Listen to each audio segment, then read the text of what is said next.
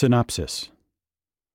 We challenge our church leaders and faithful people to aspire to work toward the strengthening of our diocese, so that she may more effectively shepherd our people in the name of Jesus Christ, open their hearts to the blessings of the Creator of all reality, and be rejuvenated by the vitalizing example of Christian life inherent in the history and Christian culture of the Armenian Church.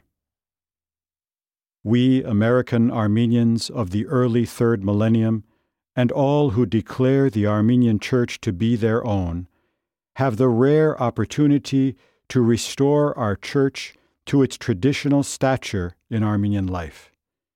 Few Armenian communities, past or present, can match the freedom, resources, and potential that the American Armenian community enjoys today. The history of our diocese is the story of heroic men and women of faith making remarkable sacrifices for the sake of God, their ancestral church, and their children. Our generation has the potential to reclaim the heavenly energy that gave hope and creativity to our forebears. We have the opportunity to bring healing, hope, and the true joy of the kingdom of God to those who so desperately need it, beginning with ourselves. Today, the Armenian Church is no longer uniquely responsible for managing every facet of the subsistence and destiny of the Armenian people. In areas of Armenian life where other groups have come into being, the Church may now step back to a supporting role to focus on her primary competence. Indeed, our generation has the obligation to reinvigorate the Church and the Christian commitment of her people. But time is short. We have the chance to invest in our Church, children, and grandchildren, but we cannot allow ourselves to be afraid of the real risks involved in boldly confronting the challenges before us. Our God-given calling will require more than tweaking. It will require nothing short of a culture change, a complete overhaul in our attitude toward the ultimate things of God and toward the Armenian Church. Jesus Christ, the Savior, as the head of the Armenian Church, is the foundation of this culture change. The Armenian Church manifests a Christian culture that is second to none. Its balanced, rational, and compassionate understanding of God's will is neither legalistic, do this, don't do that, nor subjective, anything is okay if it seems good to me. Her unique theological experience of God is captivating. Her witness and message are possibly more compelling today than ever before, not just for Armenians, but for the world. Our task is to strengthen the Church by rediscovering the essence of our ancestral Christian heritage, reclaiming it, and rededicating ourselves and our diocese to it. The name given to this vision, Building Up the Body of Christ, originates in St. Paul's classic description of the Church, Epistle to the Ephesians, chapter 4, verses 11 through 16. In that sense, to build up the body of Christ is to make the Church what she truly is, placing Jesus Christ at the forefront of everything we do. The realization of building up the body of Christ is a vast enterprise, comprising 5 pillars. All constituents of the diocese, from the primate and diocesan council to the clergy, local parishes, church organizations, and faithful, are called to focus all their work, resources, and prayers in the direction of these pillars, which are these. 1. Coming to the unity of faith and of the knowledge of the Son of God, education and formation.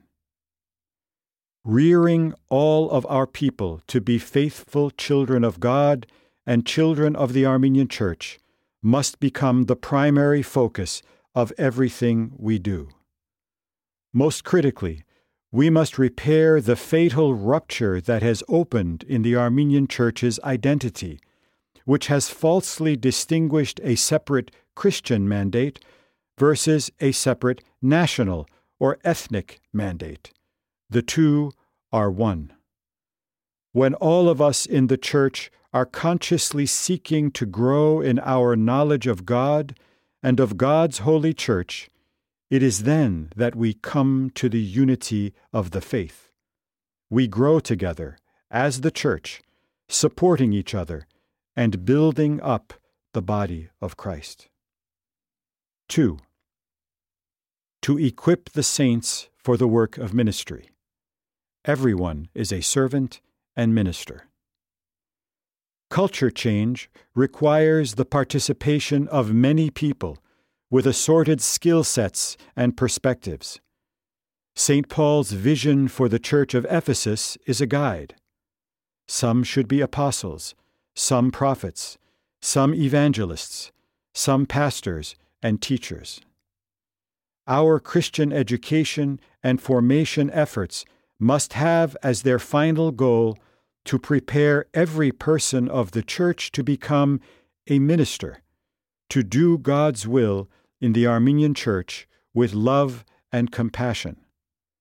The ministries are as varied as our dedication to God and our commitment to one another: teaching, mentoring, visiting, cooking, singing, cleaning, praying, painting, organizing, promoting stewardship, writing, serving, greeting, building relationships with outsiders, to name only a few.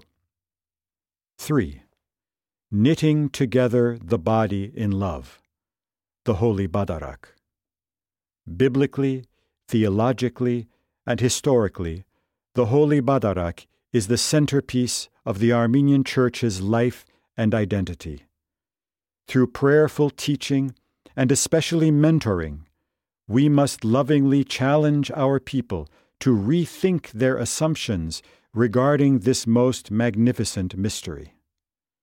The challenge of drawing our people into a meaningful engagement with the Badarak is a complex and emotional problem. Careful, prayerful efforts must be made to restore the Holy Badarak to be the source, heart, and summit of our Christian calling within the Armenian Church. 4. Speaking the truth in love, a healing church.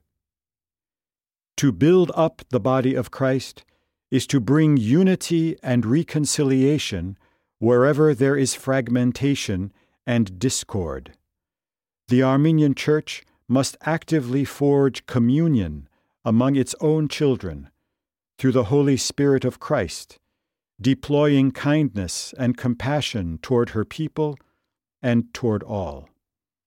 To be a member of the body of Christ is to embrace a higher calling.